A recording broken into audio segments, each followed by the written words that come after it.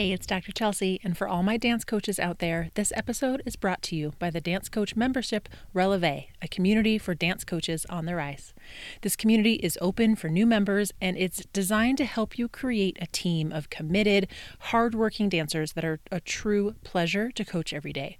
I've learned a lot by coaching other coaches over the years, and one thing I know is that we need clear action plans and a support network around us. So I created a membership to help all of the dance coaches out there who want to rise up and make a difference for their team. Head over to chelseaparati.com/membership to learn more about how to join us inside the Dance Coaches Membership, where you get all the support and guidance and find a new level of joy and success in coaching. That's chelseaparati.com/membership. Okay, and if you are a dance coach, you're going to want to stick with me for today's episode. I'm talking about the 5 lessons that will change the way you think about dance team nationals. Welcome to the Passion for Dance podcast. I'm Dr. Chelsea, a former professional dancer and dance team coach turned sports psychologist. This podcast focuses on 4 main pillars: motivation, resilience, mindset, and community. Each week, you'll learn actionable strategies, mindsets, and tips to teach your dancers more than good technique. This is a podcast where we can all make a lasting impact and share our passion for dance. Let's do this.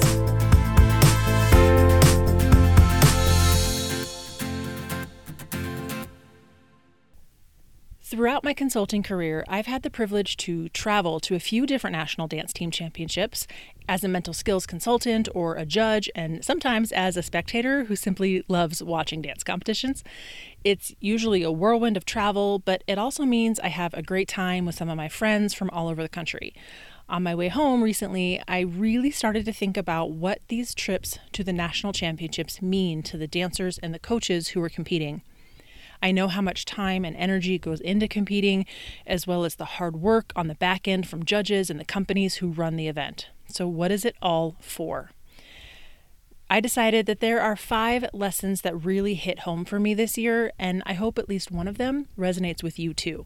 So these are my 5 lessons that will change the way you think about Dance Team Nationals. And this may be one of those episodes that you choose to play for your dancers. And if so, please share away. Number 1, don't let the fear of disappointment hold you back. When I talk to coaches who are preparing for nationals, they are often struggling with dancers who are not as motivated as the coach was hoping for, and dancers who are maybe acting lazy or just don't seem as invested in the competition as they should be. I believe the dancers aren't acting very motivated because they don't want to be disappointed. In my experience, the quote lazy ones are afraid to put it all out there and not get what they're hoping for. They're holding back. But what's actually happening isn't laziness, it's a fear of failure. And a fear of failure is really actually a fear of shame. In psychological terms, there's a big difference between shame, guilt, and regret. Guilt comes if you feel bad about your actions. You feel guilty for something you did. Regret comes from feeling bad about a lack of effort, that you didn't put enough into it. But shame is the worst because it triggers you to feel bad about yourself. You did something that makes you feel like a bad person. And that distinction is really important. If you think your dancers might be holding back because they don't want to be disappointed, then sit down and talk to them about what's really holding them back. Hopefully they don't feel any guilt right now, but remind them that they don't want to feel guilty if their actions now of being lazy or holding back end up hurting them later. Do they fear regret? Are they worried about giving it everything and then having it not happen for them? Then actually, the more effort now is the answer. That allows you to come off the floor with no regrets, right? There's no regret if you gave it everything. So you have that sense of no regret and this amazing accomplishment of a well-done routine that you're proud of, regardless of the standing at the end of the competition. More than likely, the dancers are holding back because they fear failure, and that means they're afraid of feeling shame. If you see this in your dancers, I encourage you to push back on that fear a little bit. See if they admit that's what's going on and normalize the emotion. You can affirm for them that it's normal to have a shameful reaction, but there's actually nothing to be ashamed of if they've worked hard and done their best. They may regret not putting in the effort, or feel guilty about a bad decision that hurt their team, but there is never anything to be ashamed of. Reiterate that competing and putting a routine on the floor that was just okay, knowing you could have done better, evokes guilt.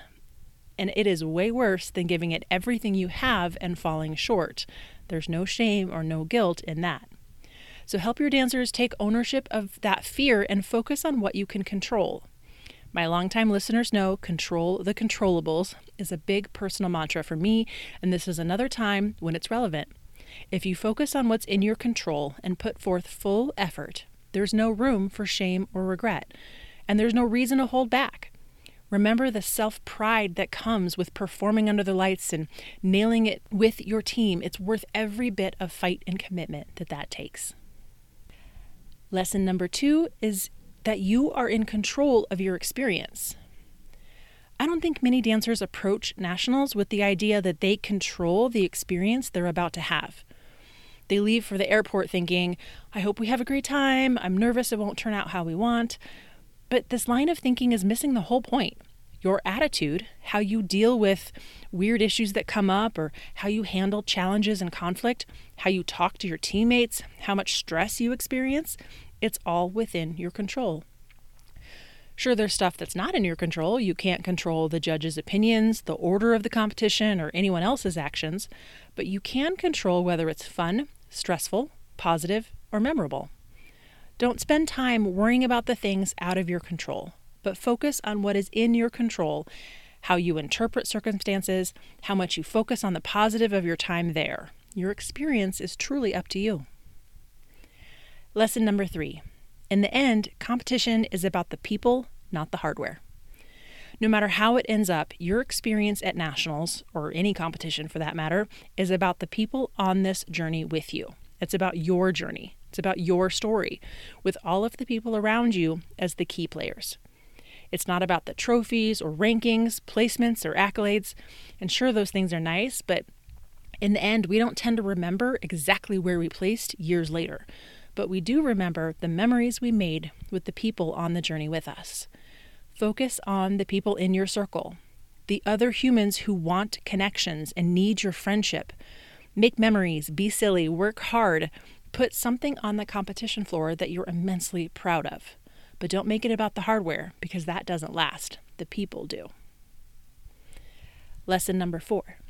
Live in the moment, not in the past or the future. It's so easy to get caught up in what's coming next. Maybe you have 2 routines with only 45 minutes in between. What happens if we don't make finals? How will I feel after my final performance as a senior? There's a lot of emotions.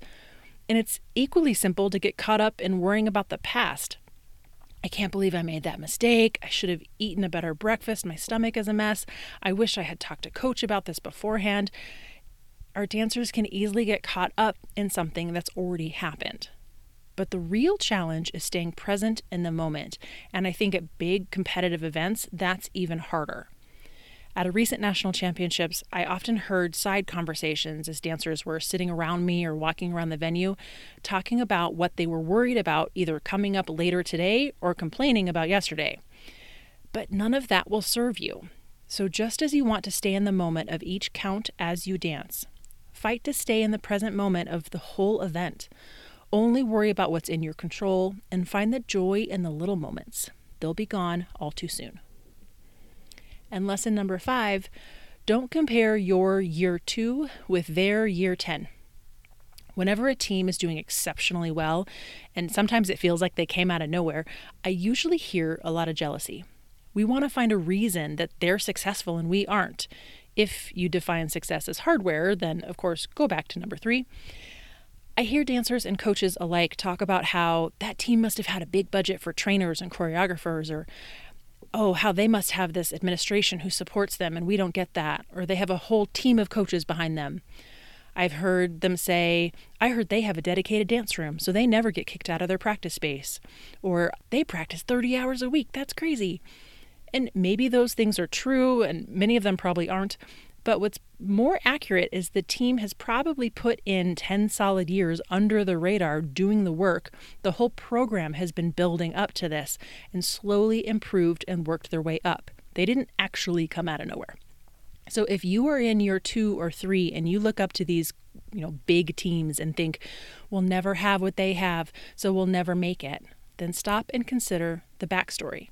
You don't know every team's history, what they've been through, or their story of effort and dedication. So don't look at those teams you admire and compare where you are now to where they are now and forget what they had to do to get there. Just like we do on social media, it's easy to look at someone's Instagram and think they have it all together and it's all so easy for them. I guarantee it's not. And it probably hasn't been easy for years. They are just now stepping into the limelight and it looks like it happened overnight. So don't compare your year 2 with someone else's year 10. Everyone makes progress at their own rate, and you don't know everyone else's story. You only know your story. And I hope it's a story you remember to be proud of. So those are my thoughts and lessons after traveling to a few national championships lately, and I hope it gives you some food for thought. Maybe you'd even like to have your dancers listen in. It's a good message for them, so again, please share. And if you have another coach in your circle who you think might also benefit, that would really help me out. Go ahead and share it with your other coaches that you know might benefit. My goal is to help you bring your mindset back to the purpose of competing and the value you truly get out of it. Because if we lose the value, we get sucked into this pretty ugly world. And I want you to stick around and keep coaching so that you can continue to share your passion for dance with the world.